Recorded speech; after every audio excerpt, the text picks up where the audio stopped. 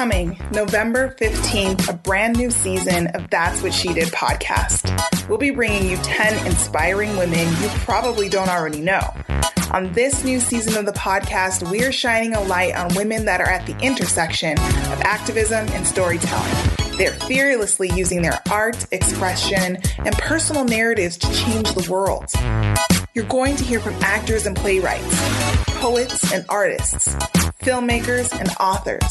There are women unapologetically challenging the status quo, and you need to hear their stories. Prepare to be inspired. This season, our fourth, is going to be pure fire, and you don't want to miss this. Find it wherever you get your podcasts or on our website, thatswhatshedidpodcast.com.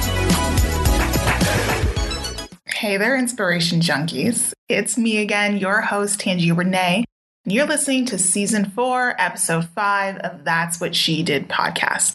Before we jump into things, I want to send out a great big thank you.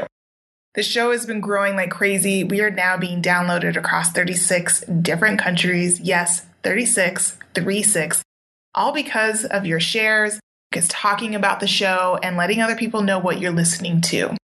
Thank you so much for doing that. And if you want to continue to support the show, all you have to do is hit the subscribe button and continue to share. Another thing I would love for you to do, just so I can know who's listening and where you're listening from, is I would love it if you would take a screenshot of you listening to the pod wherever you listen, whether it's at the gym, walking your dog, hanging out in your living room, and just tell me what you're listening to.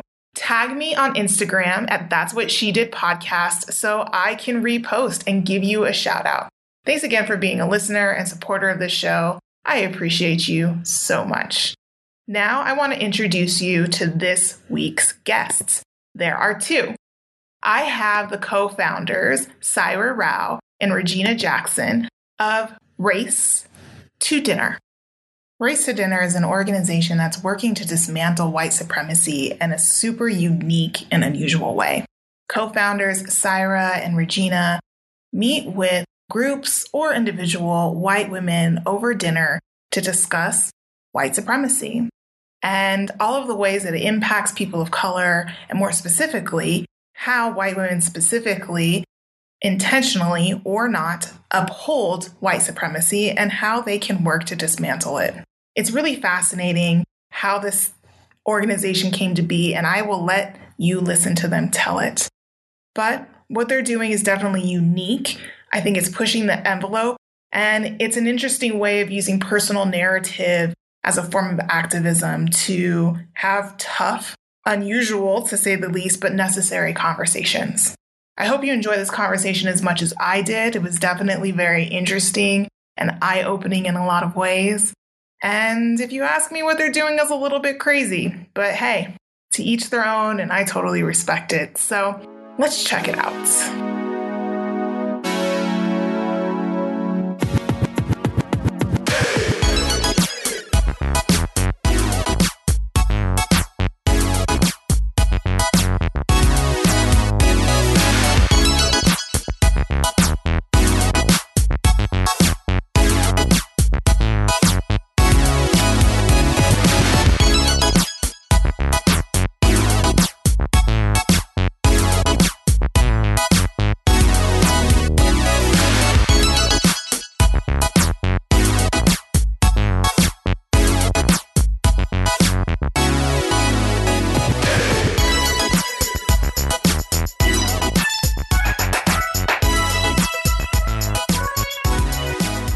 Welcome back to another episode of That's What She Did podcast.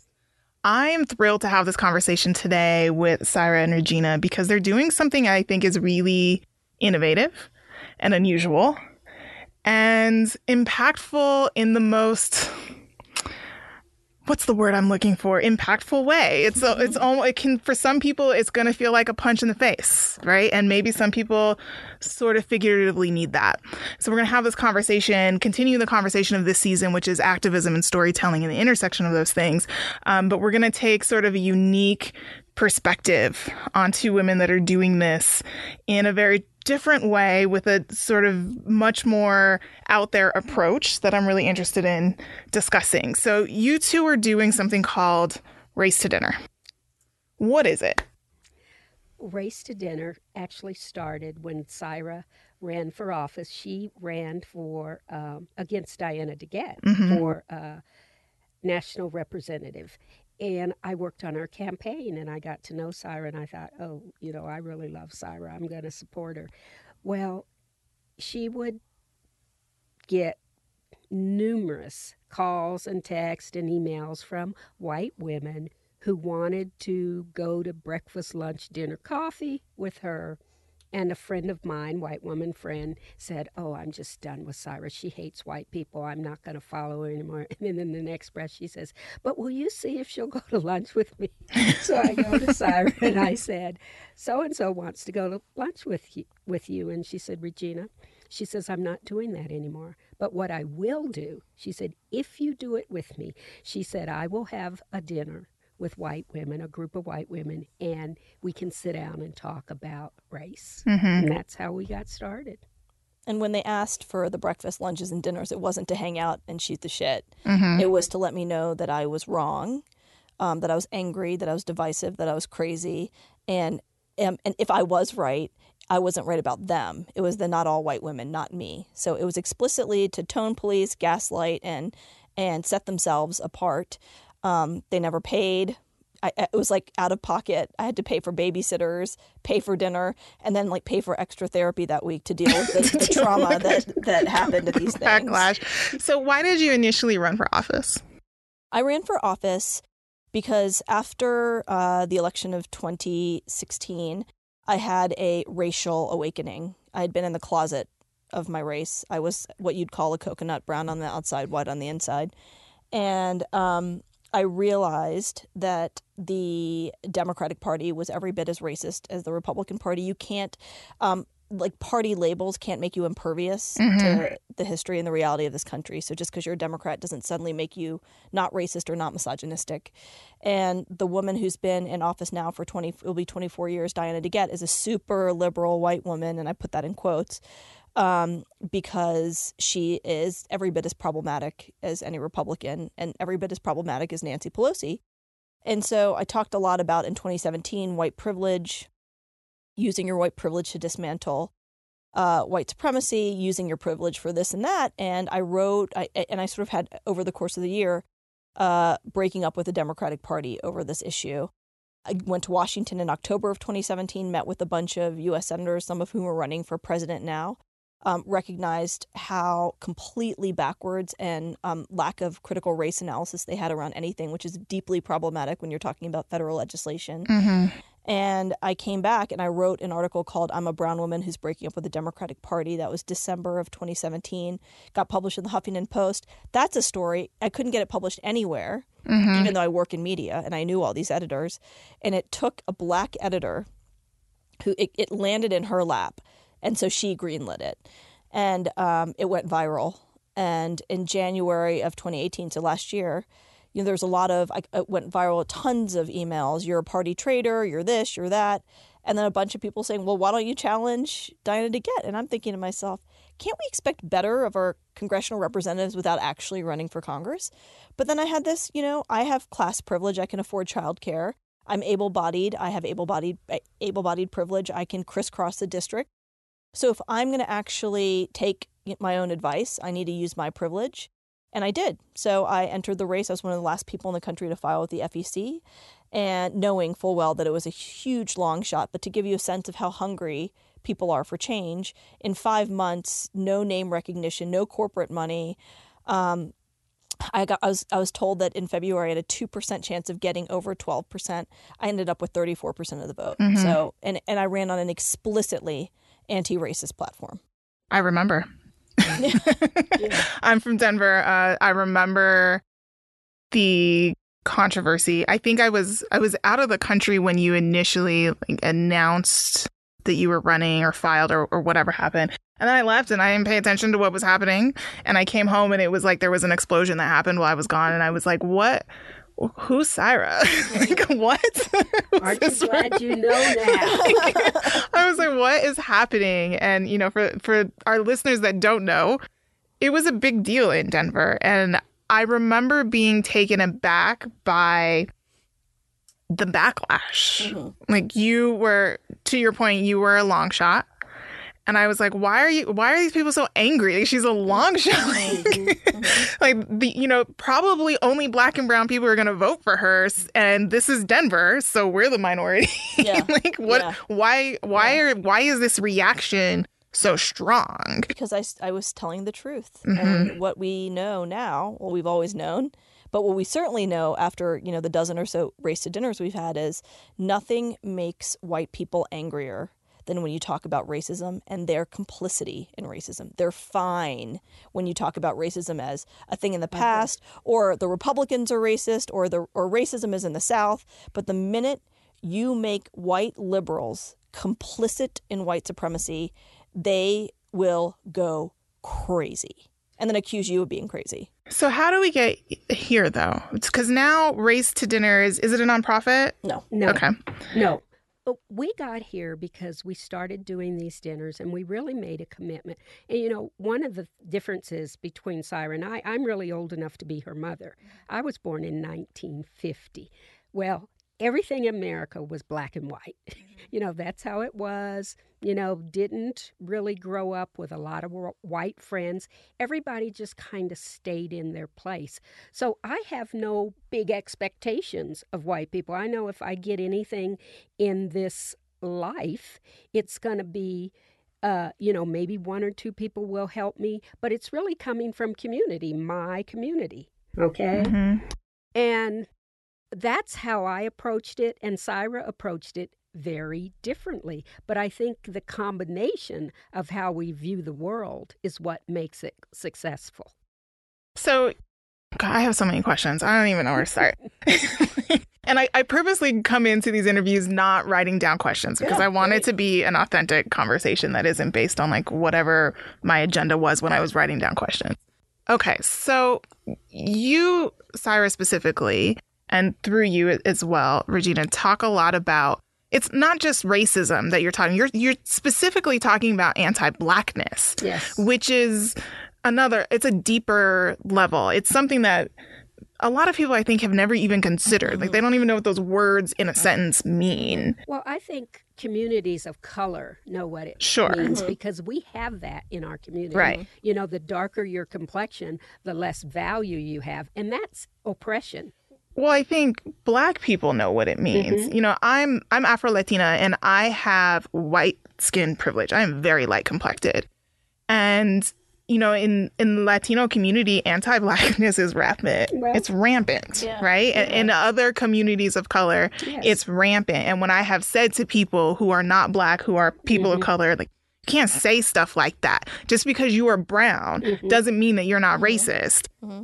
It's confusion at first, and we have to have this whole conversation about it. So I think it's important to note that it's not just a conversation around racism. Like, you're specifically calling colorism and anti-Blackness to the table. Yes. How do you arrive at that? Well, I think Syra can probably explain it best because she openly admits she will start the dinners with, I'm anti-Black and you all are racist. So I think what's very confusing for white people, and frankly, I'll just speak specifically to Asians because that's my community, is you can be on the receiving end of oppression and also on the giving end of oppression. You can be part of the problem and you can be part of the solution. So when you look at the ecosystem of white supremacy, who's at the top? White men. Who's right below white men? White women. White women. Who's at the bottom? Black women. People. Yeah. Black women. Sure. Right?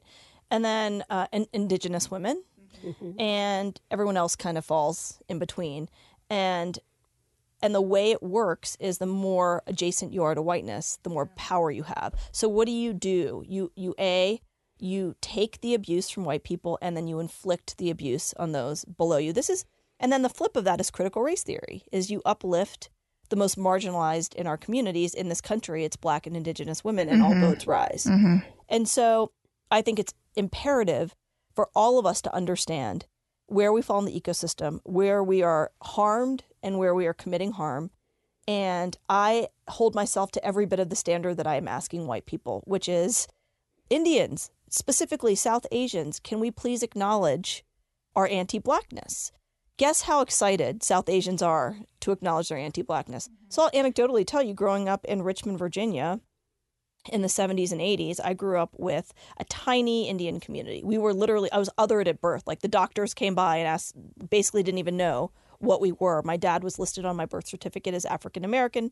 My mom was listed as Caucasian. They literally didn't know. And we'd go to we'd have these dinner parties with like the 10 Indian families in Richmond at that time.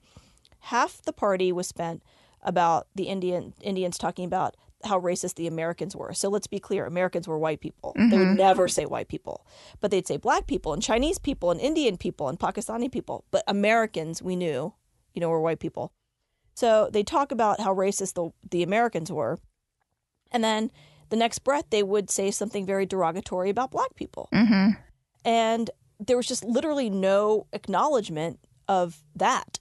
I mean, it was as explicit as that, and I remember asking my mom once, my late mother once, about it, and she just said, that's just the way it is, and that's basically, that's a code for cognitive dissonance, and so until and unless we're able to take a good look at ourselves, we can't expect others to do it. And so white women are born and raised to feel like they're the most put upon people on the planet because of white men, because white men have more power than them.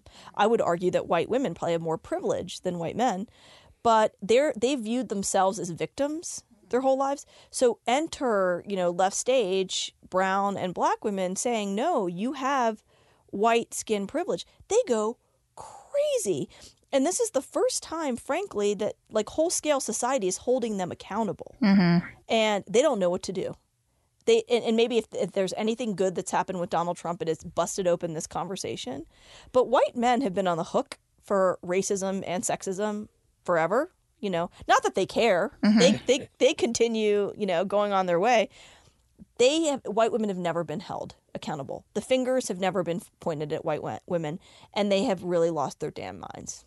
Is that the point of this, of Race to Dinner? Accountability? Yes. The point is, first of all, you can't change what you don't acknowledge. So acknowledge your role in white supremacy. Anytime you have a powerful group of white women, and when I say powerful, they have position power. Okay, we just said they were underwater. A lot of them have access to resources. They have everything they need, but they are sitting by why white elementary school children are being murdered in their schools so the gun industry can make a profit. You need to acknowledge your complicity in that.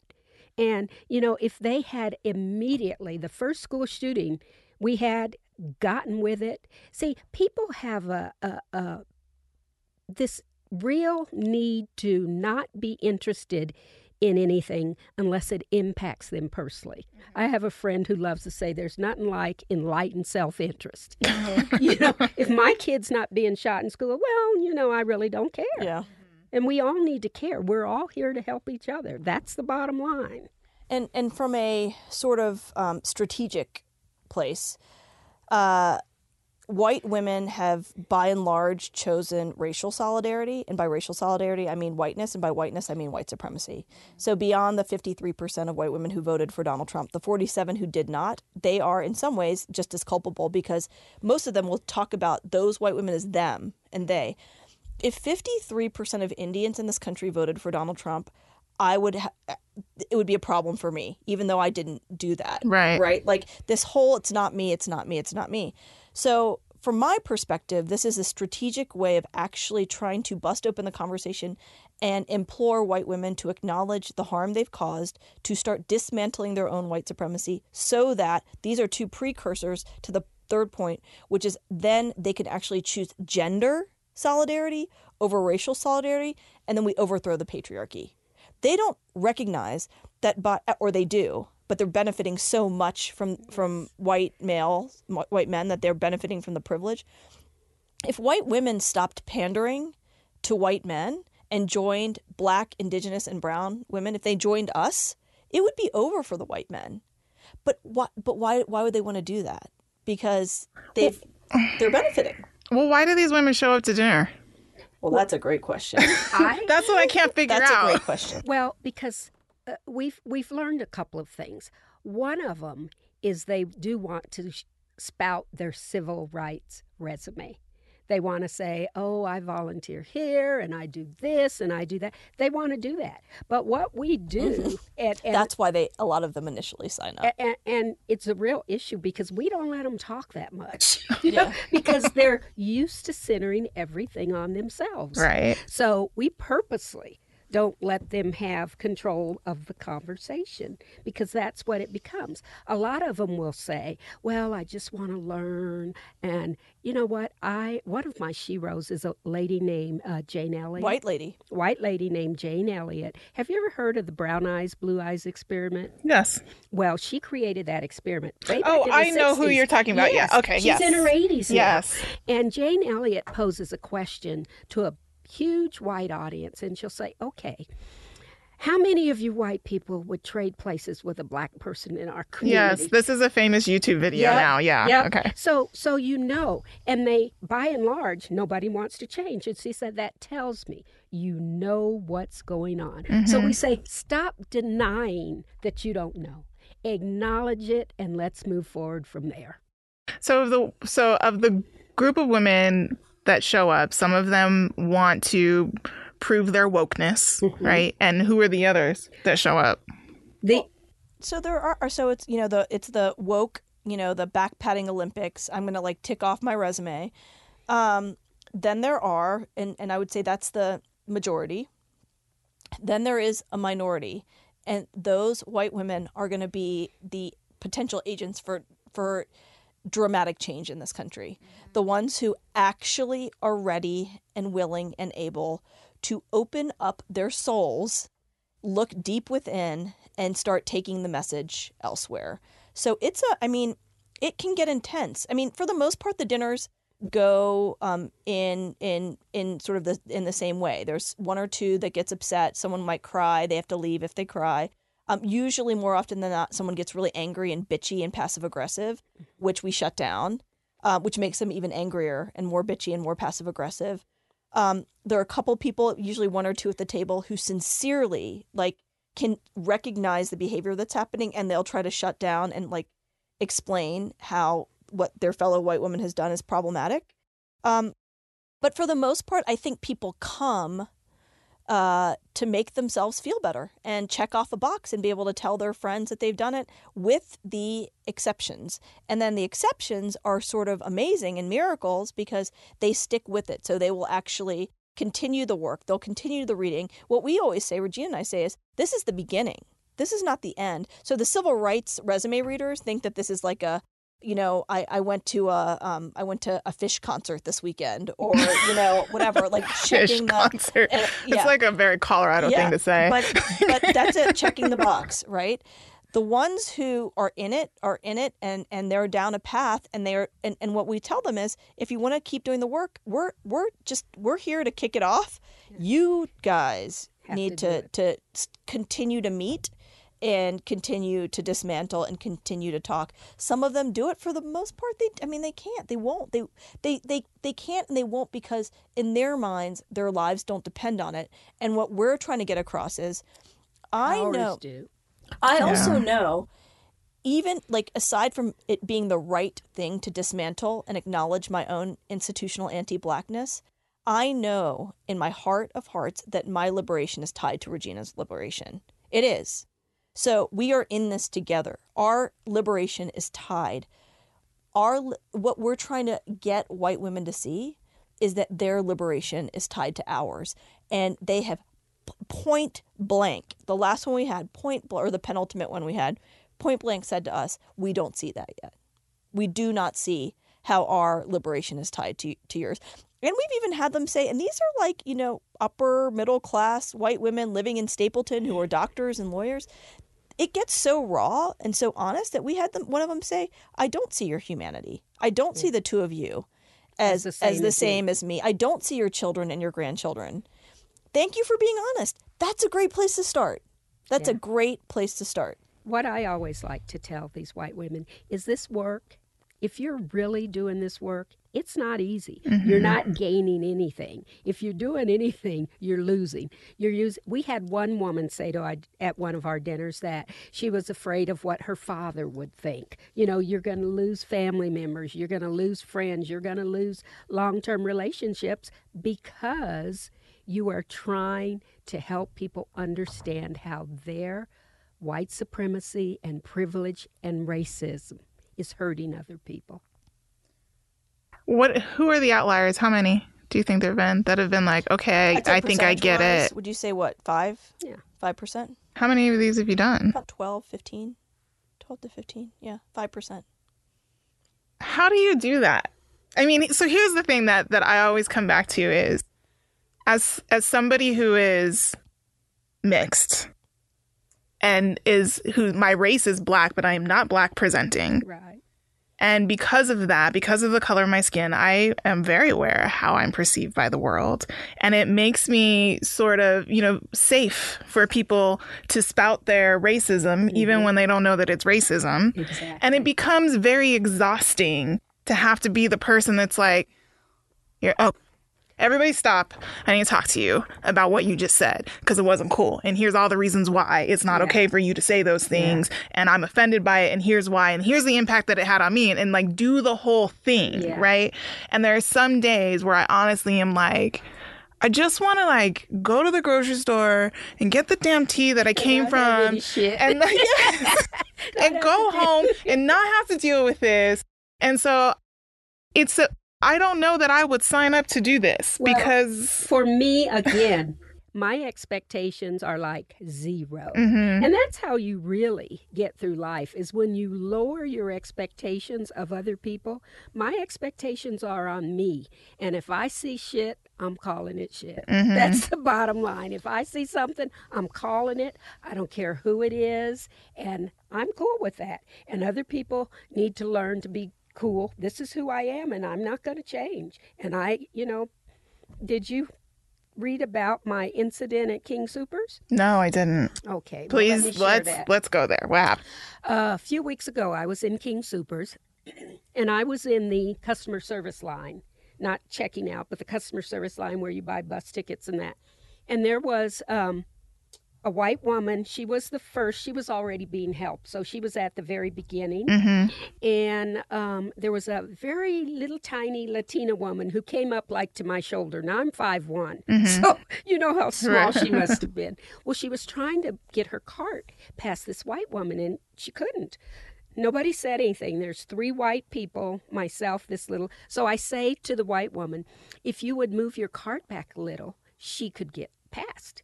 And she says to me, and who's going to make me, you?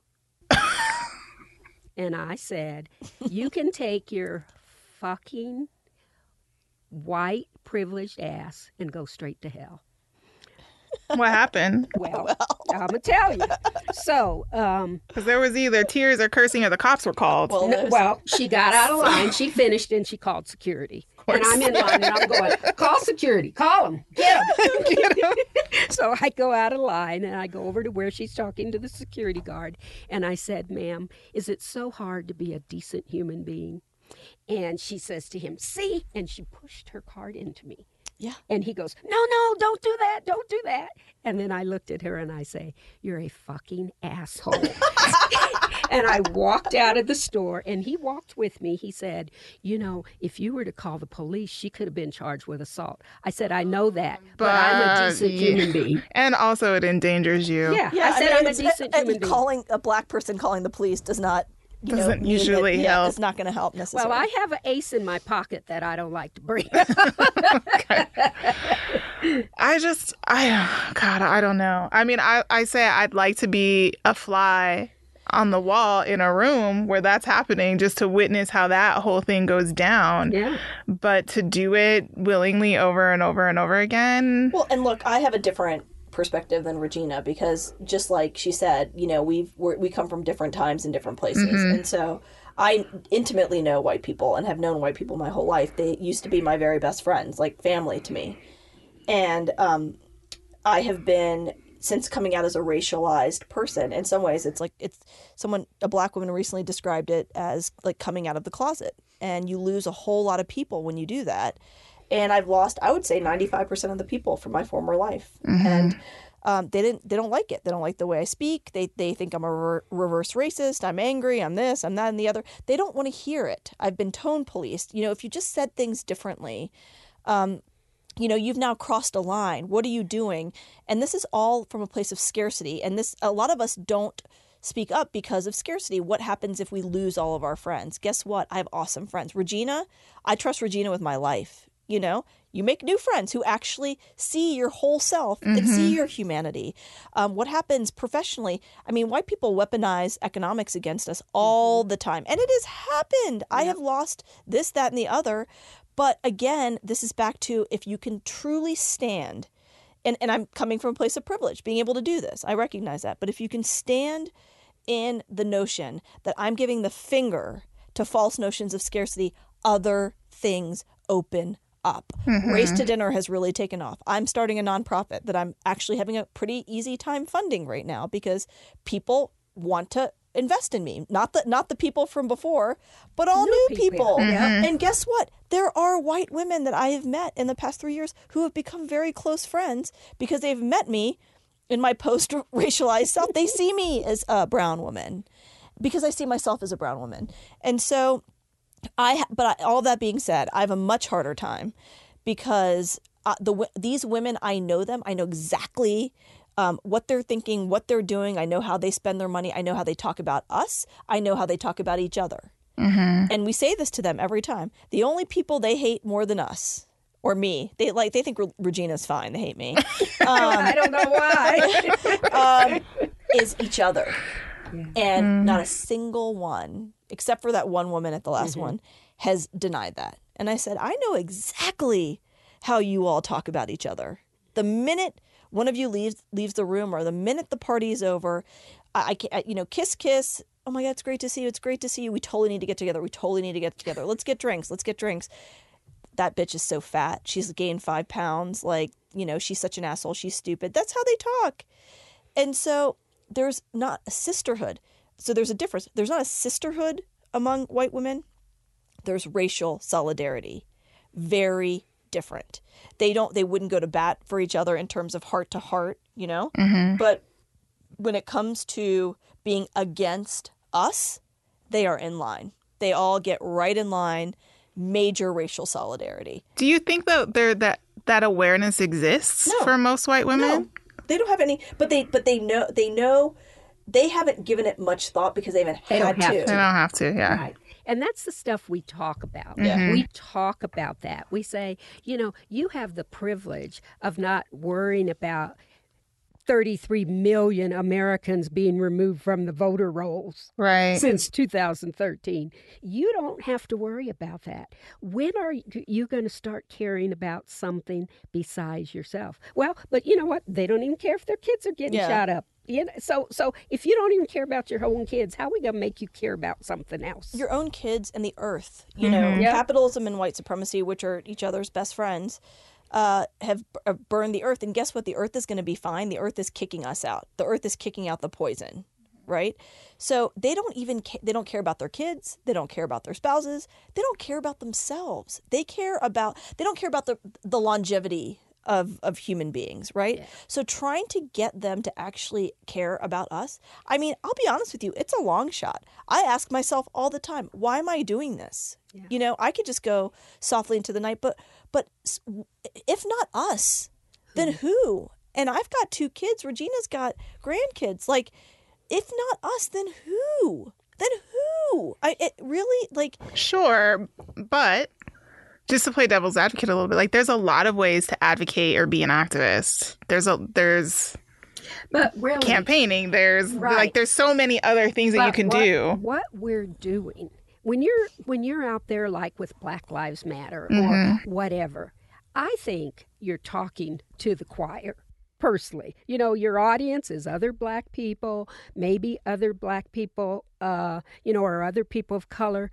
This way, we're talking to the actual protagonists. You know, we're talking to the people who are causing the harm. And to me, I had lunch yesterday with a white friend, and we were, you know, talking about all this stuff, and she tried to tell me, well, you know, people don't really know. And I repeated the Jane Elliott story. I said, so don't tell me you don't know. I said, because you know.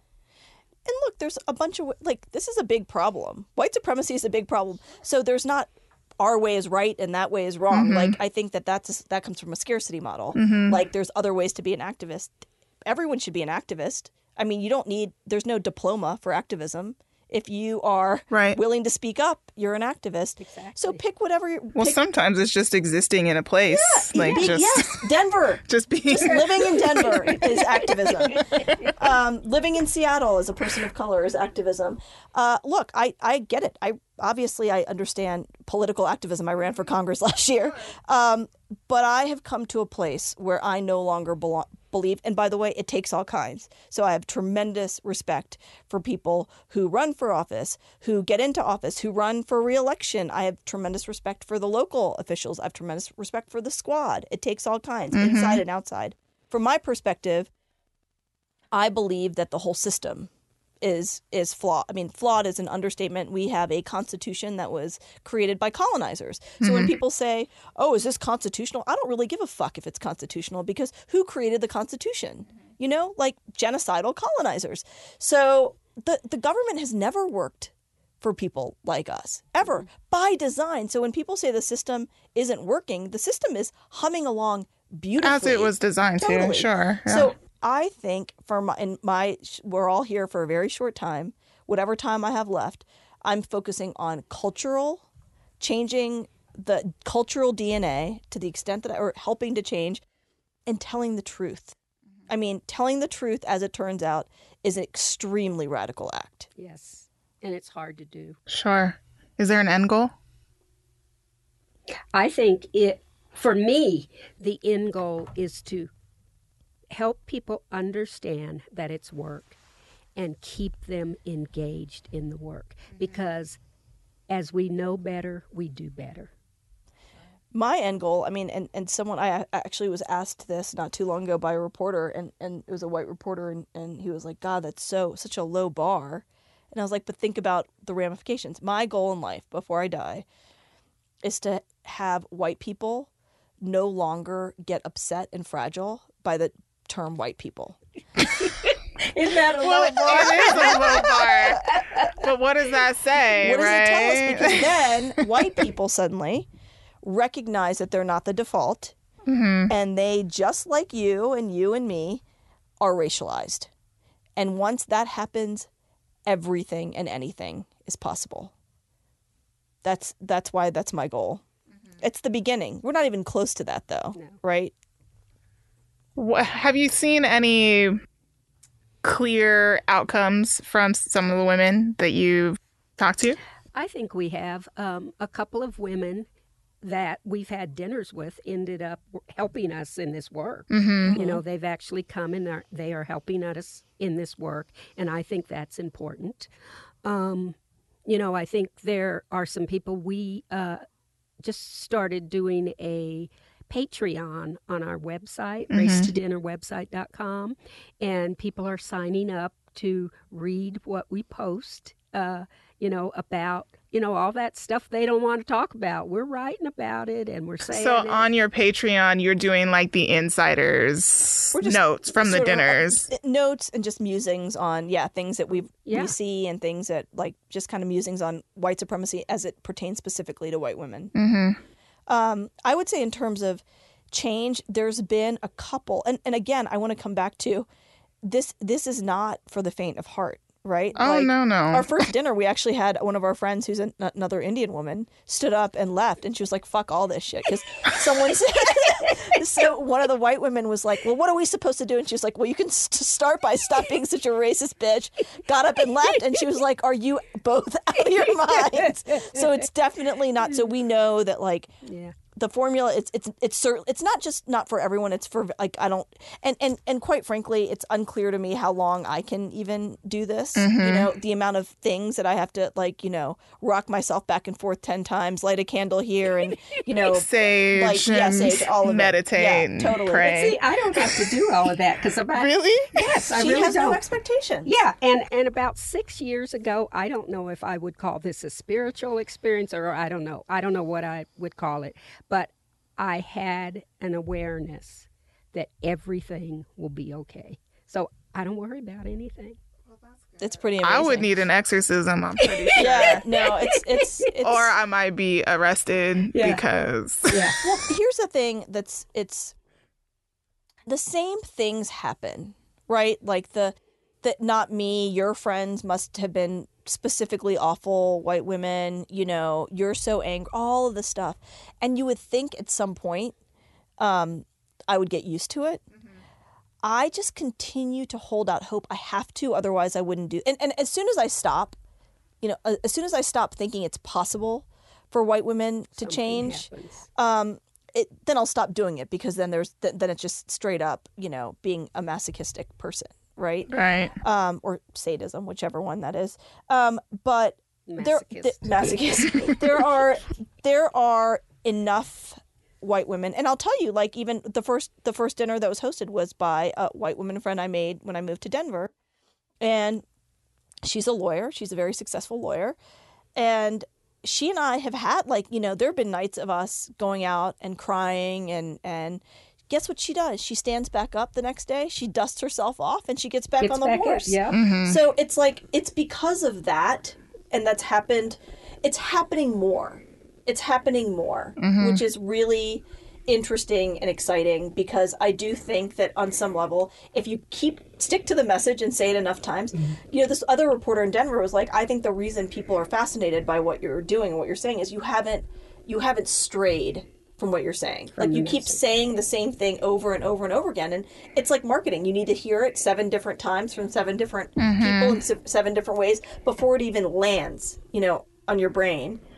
And it's just saying the same thing over and over again. I don't think that's why, though. Well, one of the things that I know is, because people will say to me, when they really hear how bad it is, they'll go, God, how do you black women just go on? And I'm like, is there an option? Yeah. I mean, you could lay down and die, or you can live your life. You pick yourself up and you go on, and I do affirmations myself. And after the King Soopers, I added 2. One was, I am not putting up with any white people nonsense, period. I don't care who it is. And the other is... I love that's what your affirmation is. That's a good one. I will come to the defense of oppressed people. Yeah. So great. That's just me. The two go hand in hand. So you said you don't think that's what it is. So what is it? I think what it is that people in general, but particularly white women, are afraid to talk about race. Oh my God! Yeah, see, and so, and so here's 2 women of color that are like, "I'll talk to you about race. No expectations. Like, you don't have to pay me. You don't have to." No, they pay us. They do pay you. Yes, okay, good. I was going to ask you about that. Yeah, we wouldn't do this. Okay, no, we're not that. So you don't have to go through anything specific. Like, you don't. It's you're creating a safe environment, right? Like, this is a private conversation. Yes. And I think that's why. Because where else are they going to do it? You're right. Where else? You're right. They can't talk about it with each other. No. We've had a couple of women say, that's a good point. We've had a couple women say to us, it's been a relief. Like, it feels like we have been carrying around. Racism is the elephant in the room. You can talk about classism. You can talk about ableism. You can talk about sexism. You cannot talk about links racism. Back, yeah. And so there is, for some, a tremendous sense of relief. But I don't know that that hasn't come across as the driving force for most of the people there. But there's certainly some who have walked away saying that they feel they feel like they're able to actually start doing the work, because it feels like finally the elephant has left the room. We've actually had quite a few white women who are either raising biracial children or they have adopted black children. So how do they confront their racism? Well, some of them How do they handle that? mean, there was one woman, and it was very sad to us because, and I have to tell you, Syra, I love that Syra. So the woman says she doesn't really say anything to friends and family when they say racist things around her child. And Syra said, okay, that's like saying someone could rape your child and you're not going to say anything. Mm-hmm. She said it's the same thing. It is. Yeah. And she said it's different because white women are the first to, rightly so, wave the flag around rape culture and misogyny, but they're unable and unwilling to see that being on the receiving end of racism is just as violent. Mm-hmm. And what they also don't see, I can't tell you how many white women have talked to us like we're not women. Like we don't understand misogyny. Like we deal with misogyny in our own cultures. Right. And then we also deal with misogyny from white men, and we deal with racism from white, like the layers and layers and layers.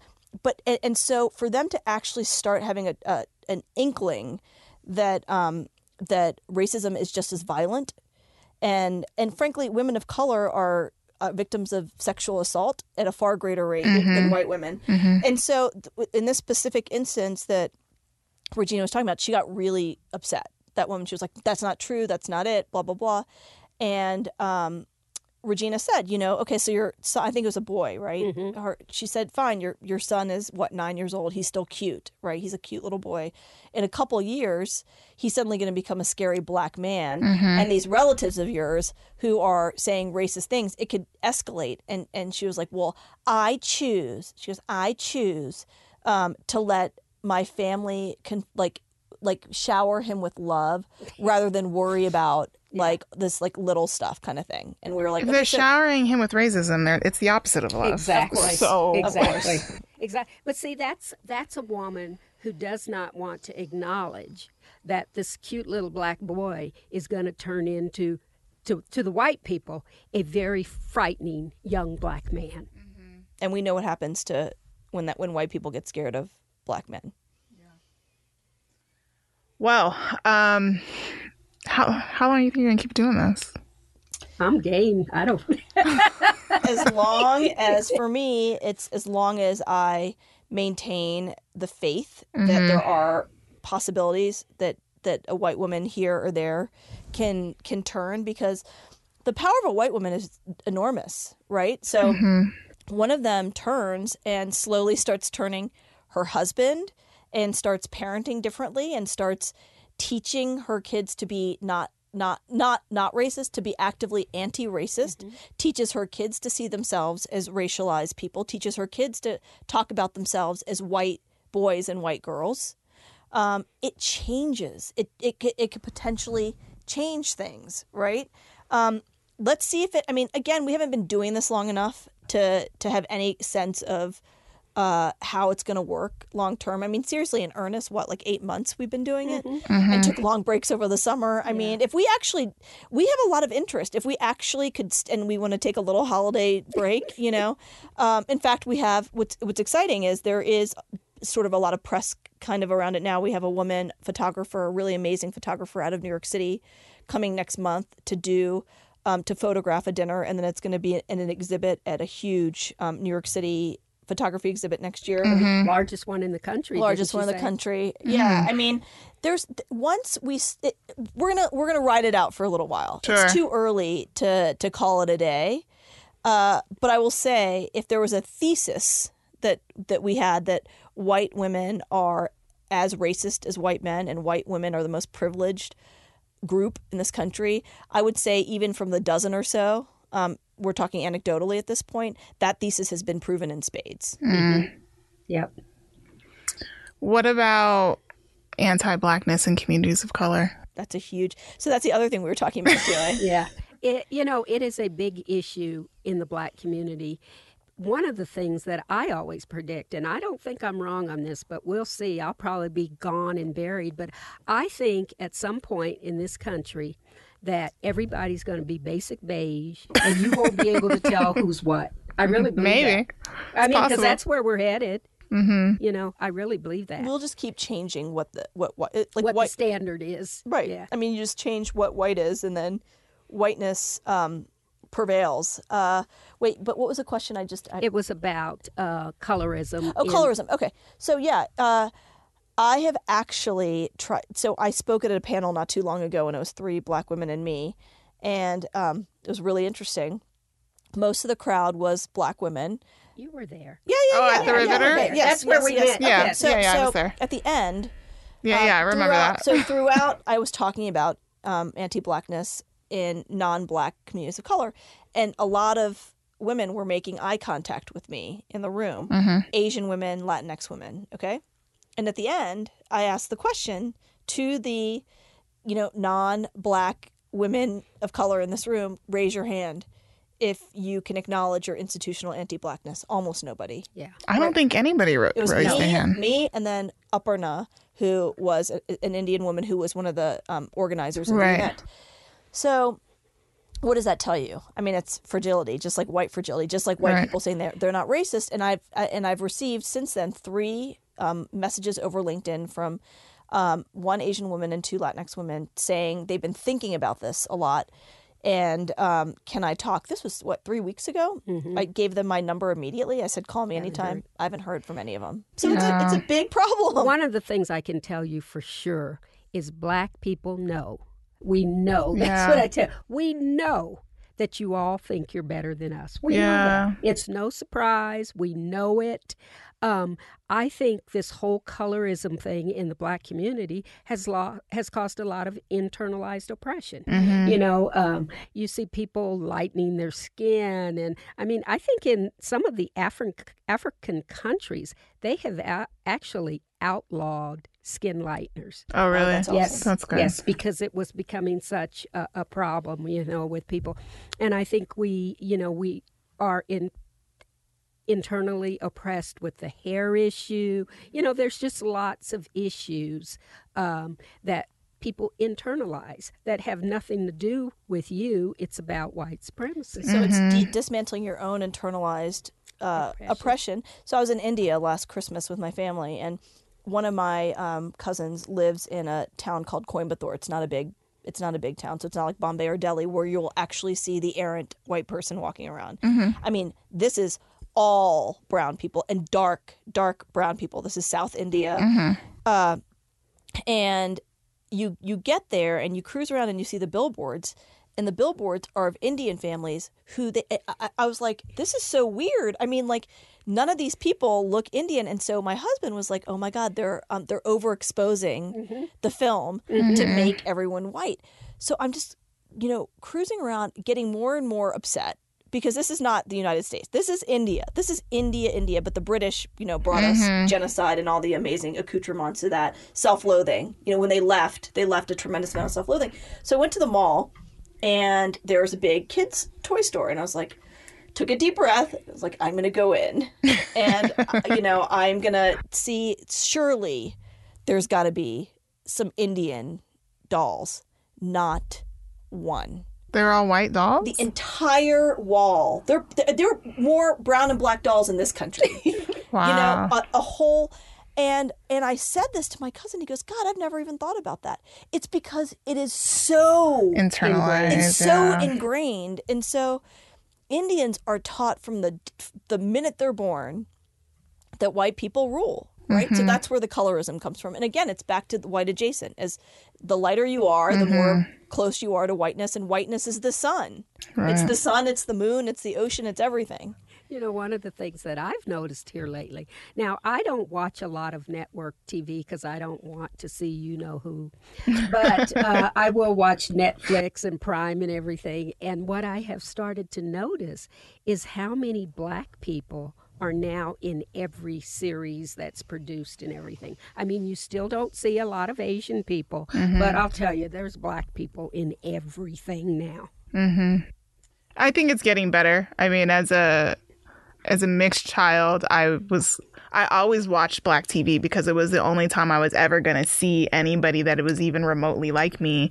And then now there's like Mixed-ish, which is a mixed family, and you see more and more of it. I have noticed that network television generally is still far behind like Netflix or these other shows, these streaming like Hulu. I'm like, why is it so hard for you? Well, because white men are still making those decisions. Sure. Money. Yeah. How can somebody learn more about Race to Dinner and what you guys are doing? Go to www.race2dinner.com. And there's a lot of information. And our contact information is there. There's a way to contact us there. Yes. Twitter at my name at Saira, SAIRA, and Regina has hers. Yeah, and we also have a Race to Dinner Twitter account.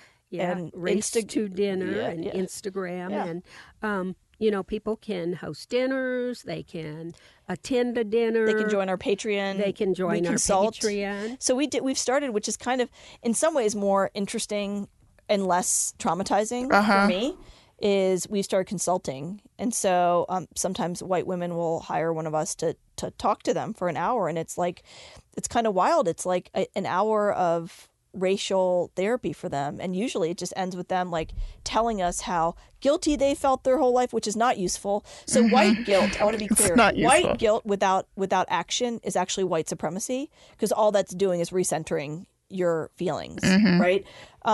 But being able to talk, I had this one call with this white woman. It was an hour. She must have talked for 50 minutes. And like the 2 seconds I talked, she got really fragile. And then she talked about how she got fragile. But it was this whole thing about how bad she's felt, how it was horrible growing up in a house where things were said that were awful, and how she realized that she was like, at the end of the 50 minutes of her talking, I'm just sitting there listening like, wow. And she was like, I think I'm actually racist. And I was like, of course you are. You're a white person living in America. You come by it honestly. Yeah. And it's the false binary of racism bad, non-racist good. That's what shuts down the conversation, right? Because then you can't even have the conversation because you're coming out of the gate saying somebody's bad or good. And that's all by design. Fascinating. We're at about time, but I thank you guys, both of you, so much for coming on the show and talking about this, right? I mean, this is a show that really centers women of color, the voices of women of color. Yes, we love it. And I am very explicit in that when I'm producing the show, and it never ceases to amaze me the sheer number of pitches I get from white women who completely ignore the fact that it's not for them. That it's not really for them. Like I have had white women on the show, but I curate very carefully who gets onto this platform because I'm very conscious of who is the audience that I'm serving. And it amazes me. And then when I've had women push back on me, like, why can't I be on the show? Or their publicists, sometimes it's their publicists or, whatever their PR company is. Reverse racism. And they're like, well, she's great. And she wrote this book and she got these awards and we don't understand. And I'm like, this is a show that centers women of color. That's what it is. I have a 90-10 rule. So for anybody listening, you want to be on the show, I have a 90-10 rule. If I have 10 women in a season, only one of them is going to be white. If I find somebody that's appropriate for the theme or the topics that we're like that's it. Jane Elliott can come on the show. Exactly. That's it. And so I've been like, why is this so hard for you to understand? Because they're used to centering themselves. Can't deal. Can't deal. So I appreciate that somebody's out there willing to do the work. I tell you, I am not willing to do that. Well, we all have to take care of ourselves. Yeah. That's number one. And you're doing this. I'm doing this. It takes all kinds. Yeah. And, if you don't take care of yourself, then you have nothing to give anybody else. So I tell women of color especially, you are number one. Take care of yourself. Number one.